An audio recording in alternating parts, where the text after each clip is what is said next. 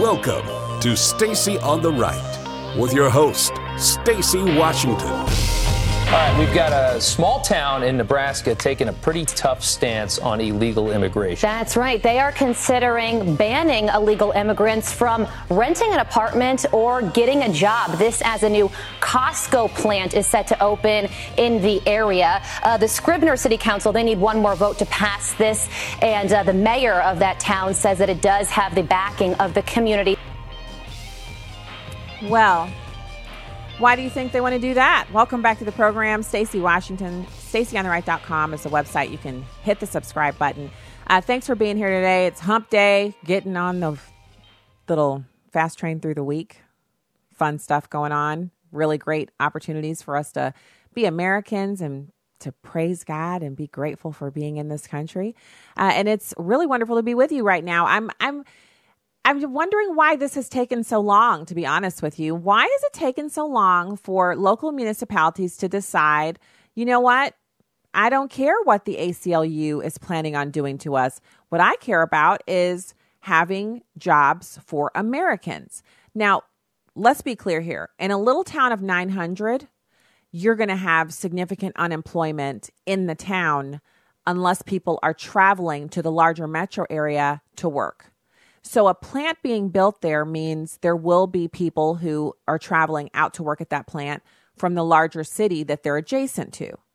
There's nothing wrong with that. But what they're saying is they build a chicken processing plant, they hire all the illegal immigrants, and the people in the town have to watch as illegal immigrants ride in on buses to take advantage of these jobs that they as Americans are not getting chosen for.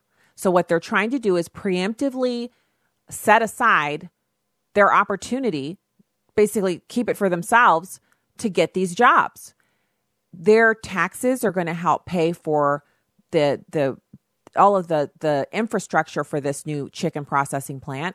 They're the ones who live there and should be given an opportunity to vie for those jobs. But they know if there's a significant influx of illegal immigrants, that will depress wages, and they will be the last chosen for those opportunities.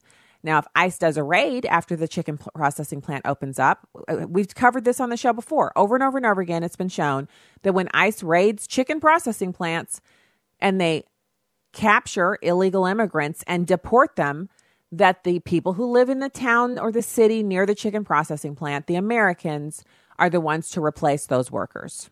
So why not just cut out the middleman and hire the Americans from the get-go and give them the jobs?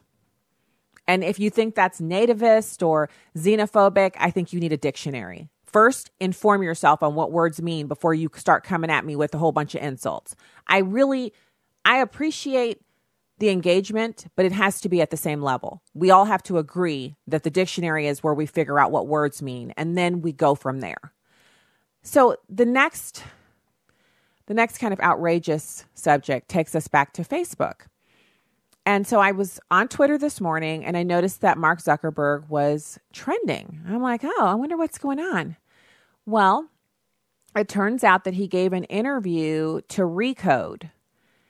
And it's because he's been before Congress testifying again. So yay, they're calling him on the carpet again. And I think they're seriously considering taking steps to, hem Facebook up on their neutral public platform designation, because if they're not a neutral public platform, then they can be regulated like a utility. That's the last thing Facebook wants. And they're under siege from a lot of different organizations. We've talked here on the program before about Freedom from Facebook, which has now aligned itself with George Soros and his numerous, organizations, so I was totally thinking Freedom from Facebook would be an interesting thing, not to eliminate Facebook, but to make it less of a empire and more of just a social networking platform and take away all the other businesses and let them stand alone. But now that it's aligned with George Soros, I'm kind of reticent to throw my support behind it. So I'm kind of taking a wait and see. I'm holding back. But the reason he's trending is because of this interview. It's not actually because of his testimony before Congress, although that was pretty interesting too. So what he said, here's the quote from what he said in the interview. He says, let's take this a little closer to home. So the question was, why do you allow InfoWars to stay on Facebook because they deny that Sandy Hook occurred. InfoWars actually asserts, and full disclosure, I've been on a TV program. I've been interviewed on a TV program that is carried by the InfoWars network. I've never been on Alex Jones's show, mostly because they asked me to come on to discuss an issue, that a press release that we'd issued through Project 21. And I agreed to come on to discuss that issue. And then they went through my Facebook page and saw that I had defended Michelle Obama from, people calling her a monkey. And I said that was the kind of discourse that is beneath the people in our movement. And so any defense of Michelle Obama puts you outside of what they'll have on Alex Jones's program. And they promptly canceled me. So, I don't care. When I do media, it's not because I'm endorsing the organization that I'm going on. I've been on Al Jazeera before. I obviously don't agree with them, but Al Jazeera America. But I go on these programs because it's an opportunity to spread the message that I'm trying to share for whatever issue we're tackling at the time. So anyway, disclosure time over. So he's on Recode and he's doing this interview and he's talking about, he's talking to Kara Swisher and she's interviewing him about the Russia hacking, the social network. He talks about how he warned the Republican National Committee that they'd been hacked by the Russians and so many other things that he knew that were going on.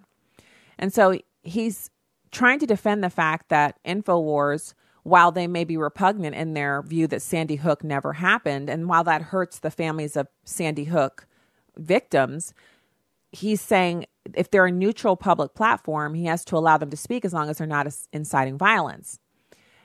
But then he turns to another reasoning where basically he says they're not intentionally lying because they truly believe Sandy Hook didn't happen. So it's not a malicious intent on their part. They just don't believe it happened. And they have every right to do that and to talk about that as long as they don't incite violence. And then he says, well, I also think that going to someone who is a victim of Sandy Hook and telling them, hey, no, you're a liar, that's harassment, and we will take that down. But overall, let's take a closer look at home. I'm Jewish, and there's a whole set of people who deny that the Holocaust happened. I find that deeply offensive, but at the end of the day, I don't believe that our platform should take that down because I think there are things that different people get wrong. I don't think that they're intentionally getting it wrong, but I think, and Kara Swisher interjects and says, in the case of the Holocaust deniers, they might be, but go ahead. And he said, it's hard to impugn intent and to understand the intent. I just think as abhorrent as some of those examples are, I think the reality is also that I get things wrong when I speak publicly. I'm sure you do. I'm sure a lot of leaders and public figures we respect do too. And I just don't think it is the right thing to say we're going to take someone off of the platform if they get things wrong, even multiple times. What we will do is we'll say, okay, you have your page, and if you're not trying to organize harm against someone or attacking someone, then you can put up that content on your page, even if people might disagree with it or find it offensive. But that doesn't mean we have the responsibility to make it widely distributed in newsfeed. I think we actually, to the contrary, she says, so you move them down versus in Myanmar where you remove it. And, they go on for a little bit, back and forth on the rudimentary aspects of how Facebook prioritizes some things and moves other things down in the newsfeed. And he is getting savaged on Twitter for this because what people want to see is Mark Zuckerberg saying Holocaust deniers can't be on Facebook. Sandy Hook truthers can't be on Facebook. 9/11 truthers can't be on Facebook. He wants to see these people on the left want to see certain types of speech banned. Now, I find it absolutely repugnant that anyone would deny that Sandy Hook, the mass shooting, happened, or that anyone would deny that the Holocaust happened. I don't run a multinational social network platform like Facebook, so I don't have the thorny issues to face, to discuss, to try to figure out, to work my way through. I think his example of using the Holocaust and Holocaust deniers, it's narrow-minded, the response that he gave, because if it were as simple as what he shared, most people wouldn't care. If someone's just spouting off about something that they don't think is true, that happened, that's quantifiably, it's evidentiary, we can prove that the Holocaust occurred. I've been to Dachau, I've been to Auschwitz. We know it happened. But that's not the problem here. The problem is that Holocaust deniers also validate people who practice radical Islam in their desire to eradicate Jewish people the entire people group that comes, that are Jewish in their extraction from the entire face of the planet. There's a form of radical Islam that believes that Jews have to be eradicated from the face of the planet. They also believe that the West, specifically the United States, the great infidel, has to be completely annihilated as well. Every person, man, woman, and child, and every vestige of our society has to be wiped from the face of the earth. People who believe that take comfort in websites and pages on Facebook that talk about the Holocaust never happening and that it's something that the West made up to make people more sympathetic to Jewish people. The fact that Mark Zuckerberg doesn't know that is disturbing. I mean, there's, I just didn't know about that. And then there's, how could you not know about that? That's the category he's in. How could he not know that? So I'm not for censorship, but there's censorship and then there's stopping individuals who are literally screaming fire or bomb in a crowded theater. Our First Amendment delineates between those two types of speech. You've got people who are lying, people who are slandering, people who are defaming. Lying, that's actually not against the law. Defaming and slandering, that's against the law, but not if people are public figures. I mean, there's a lot of nuance to it. But the First Amendment even recognizes that speech can be harmful if it's used to incite violence or used to incite panic. He doesn't seem to understand. And so that's why he's getting savaged on Twitter. So I'm reading that, right? I'm reading the tweets. I'm reading the links in the tweets. I'm reading about his statements about the Holocaust deniers and allowing them to remain on Facebook. And so there's two other pieces of news that I stumble across in reading that. And one of them is over on Drudge. So it's like not just on the Twitter feed.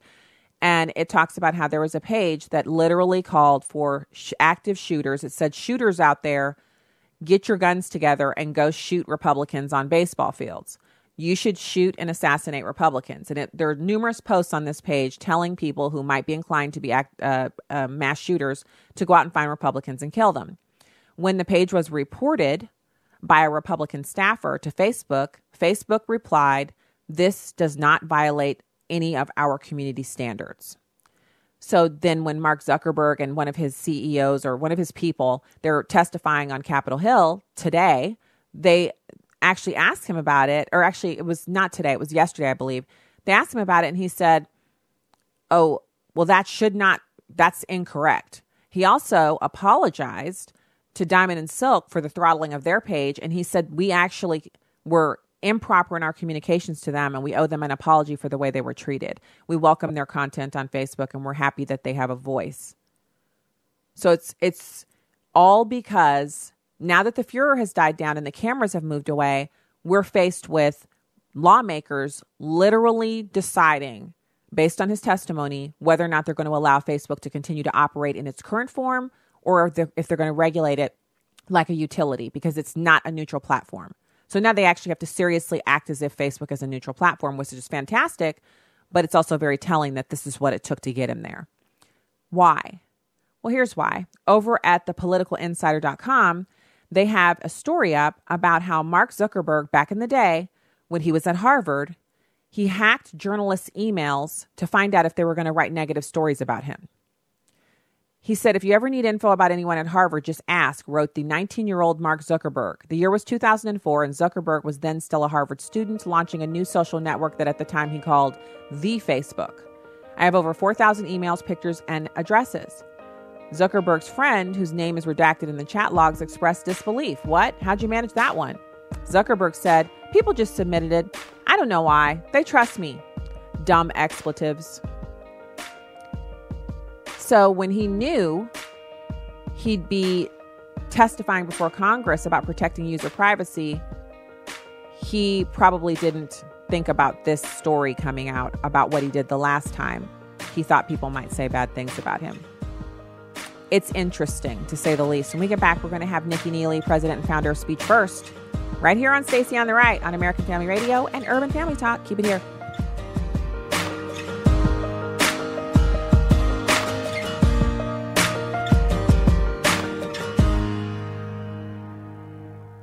80% of the time, an abortion-minded mother who views an ultrasound or sonogram of her baby will choose life. Here's the story of Candace. The sonogram sealed the deal for me. My baby was like this tiny little spectrum of hope. And I saw his heart beating on the screen. And knowing that there's life growing inside, that sonogram changed my life. I went from just Candace to mom. Thank you to everybody that has given these gifts. You guys are giving more than money. You guys are giving love. There are currently preborn centers which do not have an ultrasound machine. Would you sponsor a machine today? Dial pound 250 and say keyword baby. That's pound 250 and say baby. Or go to preborn.com. That's preborn.com. Your love could save a life. Hello, this is Bishop Harry Jackson of Hope Christian Church in Beltsville, Maryland. Jesus said, you would do greater works than he did. When the Lord was about to take Elijah up to heaven in a whirlwind, Elijah and Elisha were on their way to Gilgal. Elijah said to Elisha, stay here.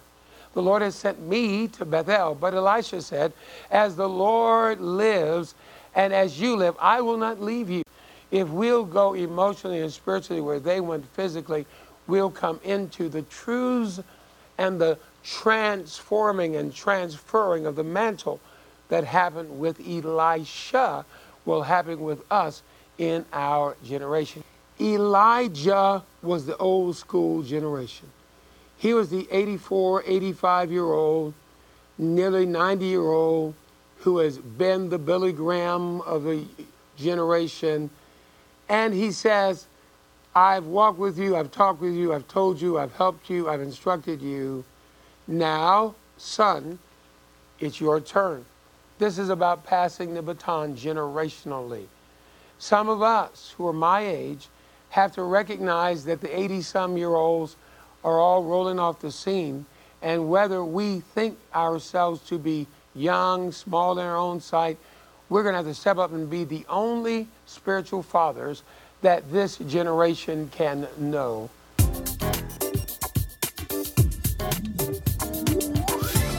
Join us this Sunday morning at 6251 Annandale Road in Beltsville or on the web at thehopeconnection.org.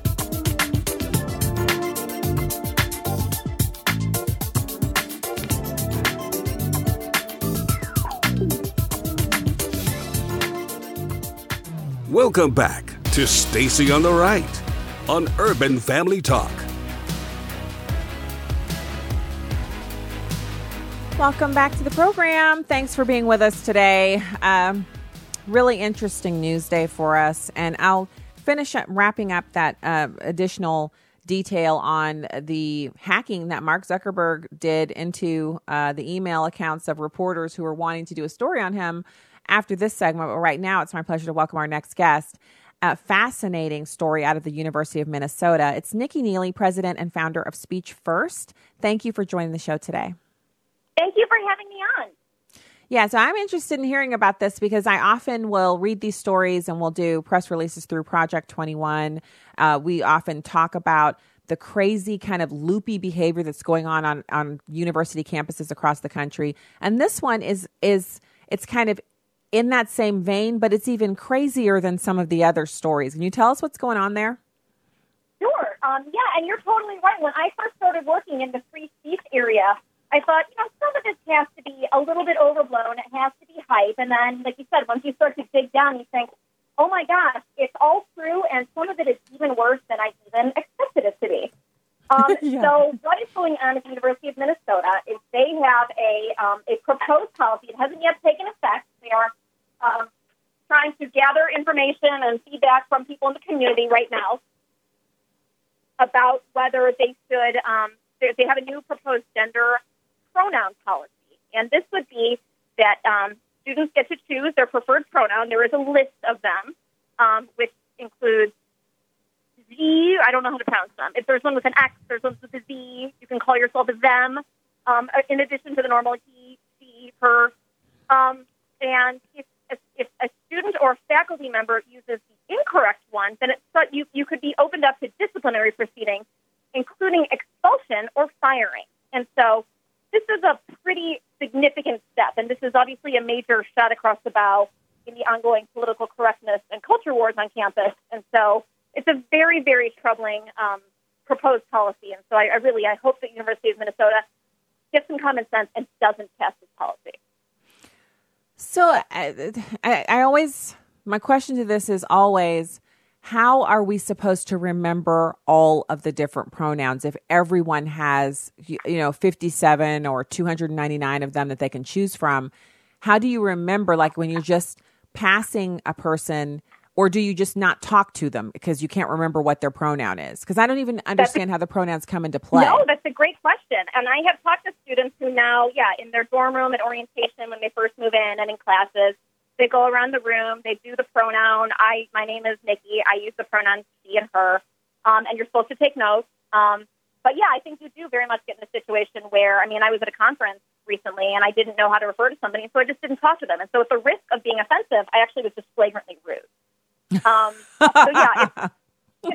puts people in a really difficult position because they're terrified. And this is just this trend we've seen on campus where using this would be under the harassment and bullying code, and so using that to promote civility, which on its face sounds like a good thing. Of course, we want civility, but it ends up discouraging people from talking or acting at all out of a fear of offending somebody.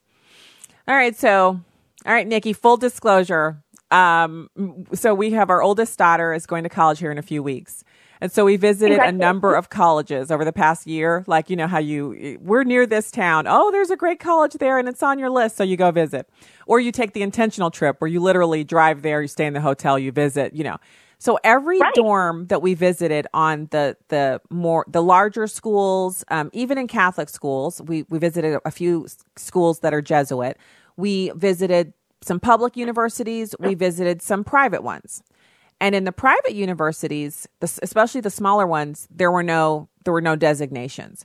But the larger, even a Christian university, Belmont, which is it's a good sized Christian university, very well respected. Yeah, they had the pronoun. So it's not like a mandatory thing, but almost every dorm door had a one of those whiteboards on it, and some of the doors had preferred pronouns on them. Now, not everyone did, but some did. At St. Louis University, where we visited, every door had either a small tag, like a door hang tag that was taped to the door, or on the whiteboard it said preferred pronouns. Now, we didn't visit every floor, obviously, but we visited 2 sections of 2 dorms, and they were pretty ubiquitous everywhere. So I know it's more prevalent in some universities than others, but do you feel like this University of Minnesota policy, once it becomes more widely known, is something that will deter parents from, recommending, hey, go to the University of Minnesota, or are people just going to ignore this and just stop talking to each other? No, I think definitely the public attention on it, I think, is probably going to play a role in them enacting this. And frankly, I would be surprised if they did pass it if it weren't challenged in court. But it is, you raise a really good point in that, when I went to college a very long time ago, when you went to school, you looked at, what's the tuition? What's my scholarship? Is it in-state? Is it out-of-state? The end. And now you have to take into account a lot more variables. Does this align with my values? What do the disciplinary procedures look like? How are Title IX issues on campus adjudicated? My oldest child is a son, and there are schools where you see them in the news how it's very much a guilty until proven innocent system. And there are schools that I just simply won't send my child to. And so this is a much more complex equation than it used to be, 50 years ago. I agree. In fact, that's something that we will really have to look at for next year, because we'll have another one graduating, and he's our only son. We only have the one. And you're right. That is something that is super important, because on those campuses where the guys are automatically guilty, they have their lives ruined. They're expelled from school. They often have their reputations ruined. And then later you find out they were innocent. The girl just, I thought it was him, but it wasn't, things like that. And there's nothing worse than having someone be sexually assaulted and then not have justice. But by the same token, there's nothing worse than having your son accused of sexual assault when they're innocent and having to go through all of that. And that is another thing that people should consider. And that's why I love having guests like yourself on the show to kind of elucidate these things, or take a little note if you have kids graduating from high school, going to college, and you're looking at campuses, that you have to check those things out. These are new things you have to look at besides tuition, room and board, environment. You have to worry about the professors, whether or not the college has been in the news, and now all of this pronoun stuff, which is an utter waste of time to take a half of a class period or a whole class period to figure out what people want to be called. Yeah, and I think, there is definitely a market mechanism in place, as we saw in the wake of everything that happened at Mizzou in 2015, at Evergreen State College in Washington State in 2017. There are parents who are pulling their kids out. There are parents that are not going there. These schools have started to report what their enrollment numbers are. I think Mizzou is down 30%, which translates to a huge amount of money. They've had to lay off a lot of staff. They've closed 7 dorms. And so there is a real, and I think that's the thing that ends up getting to the administrators in the end, is the money. But this is, there are financial repercussions for you making bad decisions. And that's, that's the market at work. Well, and you know what, Nikki, we've talked about Evergreen State College because theirs have honestly been the weirdest. Out of all of those stories, theirs have, they get the prize. If there was an award, Evergreen State College would get it. I honestly think they're on a mission to destroy their school because every news story is more bizarre than the one before. But when you talk about Mizzou, that's a school that we actually encouraged our daughter to take a look at because we're in state. We live in Missouri. And she would have been, it was a world-class school. Mizzou is actually, they have a number of their programs are considered world-class. Their journalism. The journalism program is one of the best in the country. One of the best in the country. And if you have a business degree from there, if you have a communications degree from there, those are good degrees to have. And their veterinary medicine program, pre-vet and the actual vet program, top 26 in the country. So this is a place where if you have certain interests, it's a great value. But now that they've been in the news for that, their reputation has decreased so much here that it's not even the parents who have to say anything. My daughter actually came home and said, yeah, Mizzou's not on my list anymore. I was like, you're a junior. What do you mean it's not? We're in state. We should at least visit. She said, Mom, no, it's not for me. It's too political. I'm a biology major. I was like, whoa. I told my husband, I said, wow, we've raised some strong-minded kids. He was like, she reads the news too. I'm sure she's seen the news. And she said, it's the news stories. I just can't be that. That's too distracting for me. College is going to be hard enough. That is an amazing indictment of a university from at the time she was a junior. So, it's bad news for these schools. I have talked to students at other schools who are in the sciences, and they said before in the run-up to the 2016 election, one student who was a physics major said, he had a science professor say, I hope you all do the right thing and you vote for Hillary. And that has nothing to do with the content. It has nothing to do with the class. You're just superimposing your views. And I remember listening to a story years ago. It was an interview with Thomas Sowell, who said at the end of a semester of teaching, his students came up to him and said, honestly, we don't know where do you stand? We can't tell if you're a Democrat or a Republican. He said he felt that was one of the highest compliments he could be paid as a professor. And those days are long gone. Yes, they are. And he is a brilliant, he's a national treasure. Don't we all wish our kids could take a few classes from him at the collegiate level and take some of that knowledge home? You know what I mean? It's like, we have his books and we have the columns and we just have to satisfy ourselves with that. But I think not only is that an amazing story of his philosophy, but so many others would do well to, if you want to really have students voting the way that they should vote, then educate them. Make sure they know the history of this country. Make sure they know the facts, which, math, it's either right or it's wrong. It doesn't lie. It doesn't have a political affiliation. Math is math. And it's the same with the sciences. And when we return to that, we're going to see more world-class educational outcomes from our higher education. We're not seeing as much of that now. And I think what the liberals do, they're so good at it, but it's a horrible indictment on them, is that they really don't understand when they're being rebuked or repudiated.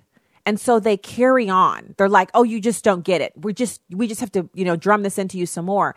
All of this gender pronoun stuff is being rejected by the majority of the students. The active minority of students who like it and want to enforce it on everyone else, they're not the majority, and they're the ones who are damaging these schools. Yeah, it's been interesting to me to see how different actors in the space have reacted to this. There's a newish group that was created by a bunch of professors called Heterodox Academy, and it was started by a professor at NYU named Jonathan Haidt, who is a self-identified liberal. But he said, you know what, we believe in, he's a clinical psychologist, we believe in the pursuit of truth, and in academia, it's gone so far one way that you're not actually having constructive discussions with your colleagues, where one thing, the scientific method, your ideas get better if they're challenged and re-examined, and you pursue truth, but you need to have a dialogue and a back and forth. And if you have a department, no matter what it is, be it the sciences, be it the humanities, where everybody thinks the same and everybody agrees, that's not a very enriching environment to work in, to try and write new articles, to submit things to a law review. You want people who disagree with you so they challenge you. And so that's the whole purpose of Heterodox Academy, is to get professors together who say we need more intellectual diversity on campuses that will make our institutions stronger. Well, I hope they're successful. I hope it catches on, because one of the things that I think is so interesting about the dynamic that we're seeing is I'm not interested in forcing anyone to agree with me or to adopt my viewpoint. I do think that people should be able to say, we've been doing X, Y, and Z for this many months, years, whatever, and it's not worked. Maybe we should consider something else. But to say you have to flip and become a Republican, or you have to flip and, go against something that you believe, at least you have to consider that you could be wrong, but you don't have to change your mind. And I think what we're seeing on these campuses with this pronoun stuff is basically, it's at the beginning of the school year. Everyone's sitting there. You have to take notes, and they're saying, you have to believe this. You have to agree that there are more than two genders, even though that goes against science. It goes against it's this authoritarian bent that's coming out of a lot of this stuff that is really, to me, it's baffling. And I know it's not going to work, because people in America especially don't want to be ruled over and ordered around. Exactly. And it is fundamentally disrespectful to others to say, you know what, I don't think you don't deserve to hear from other people, or you have the wrong point of view. I used to work at the Independent Women's Forum. That is the antithesis of feminism, right? That women can do things on their own. We can all think for ourselves. And it's just to assume that your colleagues can't be exposed to other opinions or points of view is so offensive to me. That's so patently condescending and offensive that I'm surprised that people put up with it, and they acquiesce too. Yeah, it's like, not only do we put up with it, but I think it's because people want to be nice, and they find it baffling and crazy too. But they're like, well, if we just agree with this, what could it hurt? But what it's hurting is it's wasting a lot of time, right? Yeah. Yeah. Well, we've also seen the rise of a call-out culture too, right? Where somebody who has transgressed is called out, they're publicly shamed, their employers are contacted. So, why on earth would you want to stick your head up and have an opinion outside the mainstream if you know that that might happen to you? If you criticize one of your colleagues and then suddenly you're splashed all over Twitter and you're fired from your job, this is these tremendous disincentives, and it has killed public discourse. People are afraid to express opinions that they think others might condemn them for. Well, I think that's what that is. And I know if you have kids who are in there, going to college, pre-college, all that, then you've had this conversation around the table too, Nikki. What we say to our kids is, either you're willing to stand up, and it doesn't mean you're standing up all the time. You're not pontificating. You're not jumping up on the table every time there's a topic. But if you are forced to take a stand and you don't, you're basically giving in to that idea and you're agreeing with it through your silence. And it's tough, but you have to start talking to kids about that early so they know when to draw the line and when to take a stand. But they have to be willing to do that. And it takes courage. I really appreciate your work previously at the Independent Women's Forum, which we love here on the show. And now, president and founder of Speech First. Nikki, thank you for joining in today. Thank you for having me. All right. Talk to you again soon. We'll be back with more Stacy on the Right here on Urban Family Talk and American Family Radio right after these messages. You can call in at 866-963-2037 and find out more at afr.net and urbanfamilytalk.com.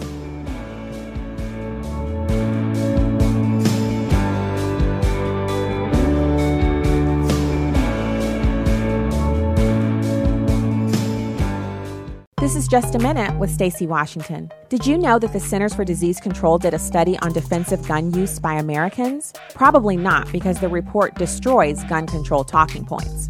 A Florida State University criminologist didn't know either and did his own analysis, which showed that Americans used guns to successfully defend themselves against attackers over 2.2 million times a year. This number is based upon an unweighted nationally representative sample of over 12,000 individuals. Data from the CDC confirms this result. In fact, CDC data proves Americans used firearms to defend themselves 3.6 times more often than perpetrators utilized firearms to attack them. This information was kept private by the CDC because it doesn't support the gun grabbers' mantra that all guns are bad.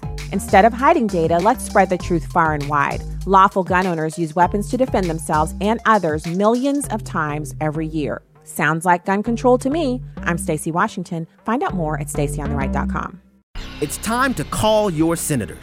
We need to tell them to put an end to the liberals' filibuster, switch to a majority vote, and defund Planned Parenthood.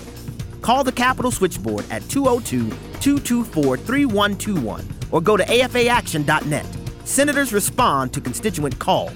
So call 202-224-3121 and tell your senators to switch to a majority vote and defund Planned Parenthood. Your call will make a difference. Listen to Stacy on the Right with Stacy Washington on Urban Family Talk. She's sharp. I mean, did you hear that? Pointed. Remember that you're not only a Christian on Sunday. And insightful. Deception and lies have been accepted as the norm from the Democrats. But most of all, she's on the right. That scripture from the Bible that says the heart of the fool inclines to the left just kept popping into my mind. Stacy on the Right. Now heard weekday afternoons from 2 to 4 Central on Urban Family Talk. Netflix continues to ignore the outcry about 13 Reasons Why. The American Family Association, along with Parents Television Council and several other pro-family groups, have reached out to the streaming service urging the cancellation of their program. Netflix has not even responded to our letter. Instead, they released an even more vile Season 2 and are producing Season 3. Netflix CEO Reed Hastings says their program is engaging and that it fosters discussion of taboo topics like suicide and sexual assault. But at what cost? 14-year-old Anna Bright and several other teens have committed suicide after watching the show. Hastings calls our objections propaganda. Does he feel the profitability of his company is worth more than the lives damaged or lost because of his show? Please sign our petition to Netflix, learn more, and share our action alert when you visit afa.net. And pray Reed Hastings will recognize the dangers of 13 Reasons Why. Welcome back to Stacy on the Right. There are differences in their testimony. In many cases, she admits that the text messages mean exactly what they say, as opposed to Agent Strzok, who thinks that we've all misinterpreted his own words on any text message that might be negative. She was evidently behind closed doors trying to diminish her importance, but made no qualms about the fact she's a Democrat and didn't want Donald Trump to be elected. The question is, what did she do about it? I hear from people behind the scenes that people appreciate her cooperation. She came off extremely intelligent and smart and forthcoming, considering what she's been through personally over the last year. I'm not saying your heart goes out to her, but after what we saw with Peter Strzok for 10 hours, you appreciate some humility. That's evidently what she displayed. He's found every excuse in the book that people are taking it out of context. He didn't actually mean that. I'm assuming their love life isn't going well anymore. I think it's done. I think it's over. Insurance plan, we don't know. What are you going to do to stop them? We don't know. We don't know the names of a lot of the people listed in the IG report were also conspiring to do the best they can, or at least have opinions about how bad a person Donald Trump was. And if you're Donald Trump, how can you think anything but the FBI under the previous administration was out to get him? The deputy gone, the James Comey fired, Peter Strzok is if he is not sullied and destroyed personally and with all his credibility, I don't know what is. Well, Peter Strzok answered all those questions about the insurance policy and stuff. He gave his answer. She gave her answers yesterday. We may never know exactly because she's apparently not going to be appearing in public. So she's not going to appear in public. Welcome back to the show, everybody. Stacey Washington, host of Stacey on the Right. So you got Fox and Friends hosts Brian Kilmeade and others discussing Lisa Page's testimony. And directly after that, you had Representative Radcliffe sharing a bit of info on Lisa Page's testimony. So we have to get these kind of secondhand tidbits because we got nothing direct from her because she's testifying behind closed doors. I have to say that it was the worst kind of buffoonery from the Democrats during these the hearing of Peter Strzok, where they were screaming and interjecting and just constantly interrupting. And the saving grace for them is that it wasn't broadcast on network television. Most Americans did not hear it. There were very few networks that carried it live. If you wanted to hear it, you had to go to C-SPAN or pull C-SPAN up on your TuneIn app on your phone. Everybody else just missed it, unless they heard clips on shows like this one. And the clips really didn't do it justice because it was so difficult to listen to the way the Democrats carried themselves over and over and over again. So the good news here is no matter how they behave, no one gets to see it. And I bet you anything, dollars to donuts, the individuals who are in the hearing with Lisa Page aren't screaming and yelling. There's no interruptions. It's probably very, very calm and very, very easy to get through because there aren't cameras, because people perform for the cameras. And so Representative Radcliffe talked a little bit about, he can't tell everything that occurred there, but he can share a little of his reactions to it. It's number 2. Has there been a difference in the answers that he gave versus what Lisa Page told you yesterday and what she might tell you tomorrow? So I can't get into the content of the testimony from Lisa Page yet. What I can tell you is that Congressman Gowdy and I had 2 hours to question her on Friday. I can tell you that there are significant differences in her testimony from Agent Strzok as it relates to these text messages, what she thought some of them meant. And she gave us new information that he either wouldn't or couldn't, that confirms some of the concerns that we have about these investigations and the people involved in running. So that's what we've seen. This is so fascinating because he's basically saying Peter Strzok denied a lot, and Lisa Page just said, yeah, the text messages read how we meant them. In other words, that's what we thought we were doing. Now what? Can you imagine what would have happened if Strzok had been so candid? If he just said, yeah, we thought we were going to stop him. And we didn't. But we tried. Now what? I mean, I've already been let go of my job. I'm already pulling a desk in HR, sitting around. Lying doesn't help me at all. So I might as well just tell you the truth. At the time, we felt he was an existential threat. And so we tried to stop him. It would have been so refreshing. But he didn't. And so now we're stuck with the fact that they're now disagreeing with each other. They were formerly lovers and now they're not. And they're both married. Both, had these horrible public revelations shared about their relationship, and their spouses had to hear it. Really just, it's the worst of the worst kind of stuff. And it brings into clear focus why the FBI, oddly enough, when they do background checks, they look into not just the financial picture and the trustworthiness of the people that they're checking, but they also check to see if there's any evidence of extramarital relationships. And the reason they do that is because when they have extramarital affairs, these agents and people who have security clearances open themselves up to blackmail. And the last thing you want is someone who has access to secrets being blackmailed for those secrets. And that is what these two opened themselves up to. Now, that's not what we're alleging happened, but they did open themselves up to it. So Now I want to get to marriage and family. Interesting new study out. Demographic researchers are finding that millennials are getting married later. They're actually delaying marriage until women are 27 on average and the men are 29. Now, they're primarily attributing this to finances. They're saying that millennials who were coming out of college during the recession weren't able to find jobs and they boomeranged back home.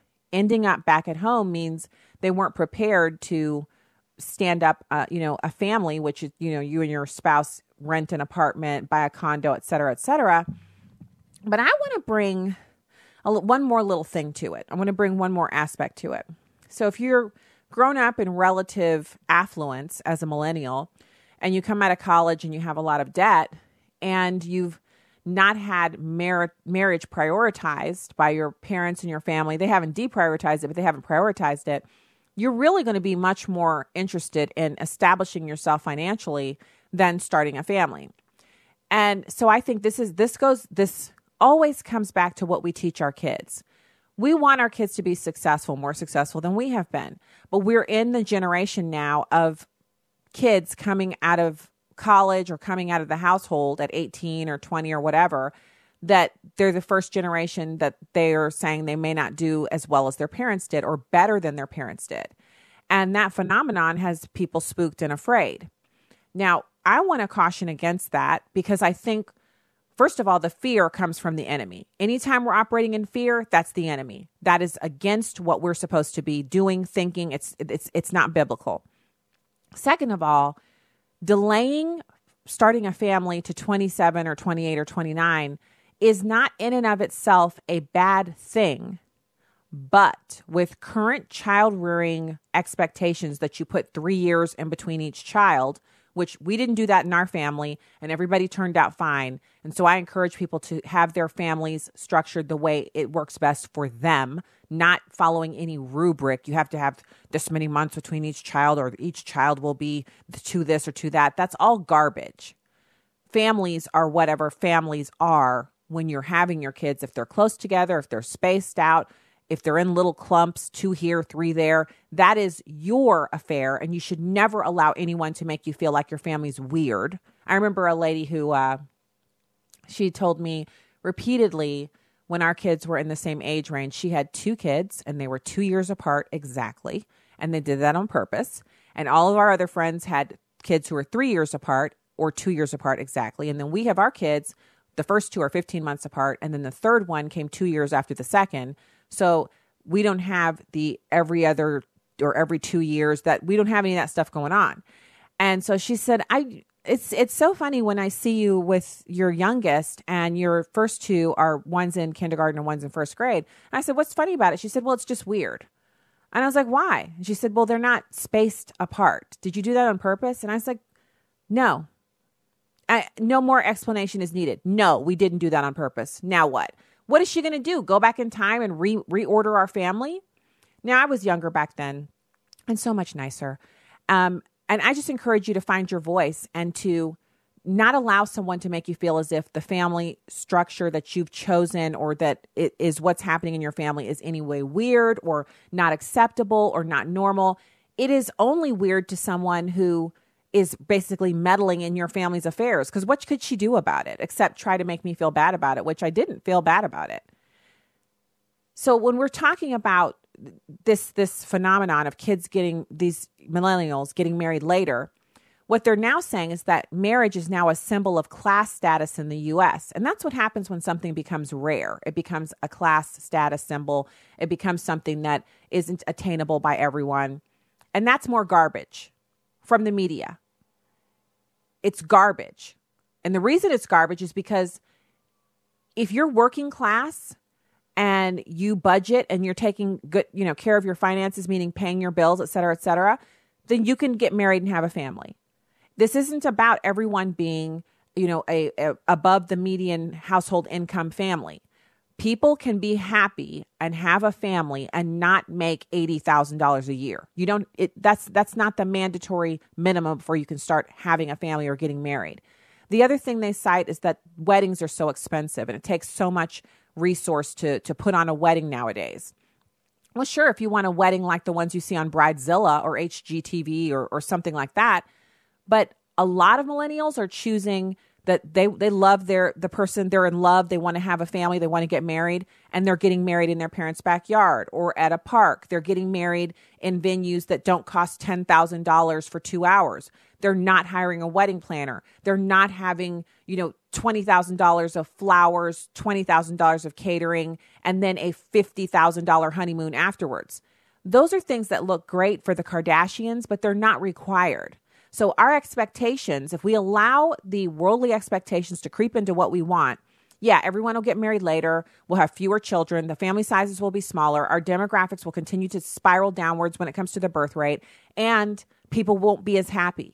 The fact is, if you want to have 3 or 4 or 5 kids, you want to get married in a beautiful ceremony on your parents', your grandparents' farm or some farm, the farm of your neighbor's farm, and you want to get married and have an affordable wedding that costs less than $5,000, and you want to go on a honeymoon that you can afford that costs less than $5,000 and be done with it and not have any debt, and then start a family and have your kids as they come instead of meticulously planning and acting like you're some kind of wizard of childbearing. Why not do that? Why not make yourself happy? And when I say that, this is what God calls us to do. We're not supposed to get married or decide to get married based on what everyone else is doing. We're supposed to be talking to Him and then, take some wise counsel from your own family instead of these outsiders who don't care anything about you. They just want something to talk about. I think it's sad that millennials feel like they're not making enough money to get married. Now, for some of them who have taken on hundreds of thousands of dollars in student loan debt, and their student loan debt is the same as, a house payment or a condo payment, and they can't afford to get a condo, they have to live at home with their parents, that's a different story. But that, again, comes into us parents speaking to these kids and talking to them about what's realistic. You might want to go to Washington University where the tuition is $55,000 a year, plus room and board and books and expenses. But it might be smarter to go to another school where you can graduate with no debt. It might be smarter to say that, Midwest Ivy League education sounds fantastic, or I want to go here, I want to go there, but the offer they've made you means you're going to have to take on a lot of debt. And so that beautiful campus and that posh dorm room aren't going to mean anything to you once you've graduated and you're not there anymore. All you need is the diploma in your degree field so that you can move on and get the job that you want to get. These are things we have to talk to our kids about. And when we do that, they're going to make their own choice. In the end, the college your child decides to go to, if you're not paying for it, they're going to go wherever they want. If you're helping to pay, they're still going to have some say in where they decide to go. But if we don't start being more blunt and honest and factual about the way life works with our kids before they get to the college area, I'm talking about when they're, 13 and 14 and they're like, I'm going to do this and I'm going to do that. And we start being realistic. You're not crushing their dreams. You're just teaching them about the way the world works, teaching them about how important it is to start your family when you're in your 20s, especially for women. For women, having your childbearing years begin in the 20s is the key to being able to have more than one child, because the eggs get old. We have to talk to our kids about this stuff. It doesn't mean it's a drag or it's you're being a Debbie Downer. It just means you're being wise and you're instilling that wisdom in your kids. If you get married at 29 or 27, it's not the end of the world. But nobody should be waiting until they're wealthy beyond all means and they're raining paper to get married and start a family. It's just the world's ideas of what is needed creeping in and crushing the dreams of so many people. And I think we can fight back against that with the truth. As parents, we owe our kids that information. And what do we get out of it? Hopefully some grandkids. All right. That's the show for today. We'll be back with you tomorrow. God bless. Have a great evening.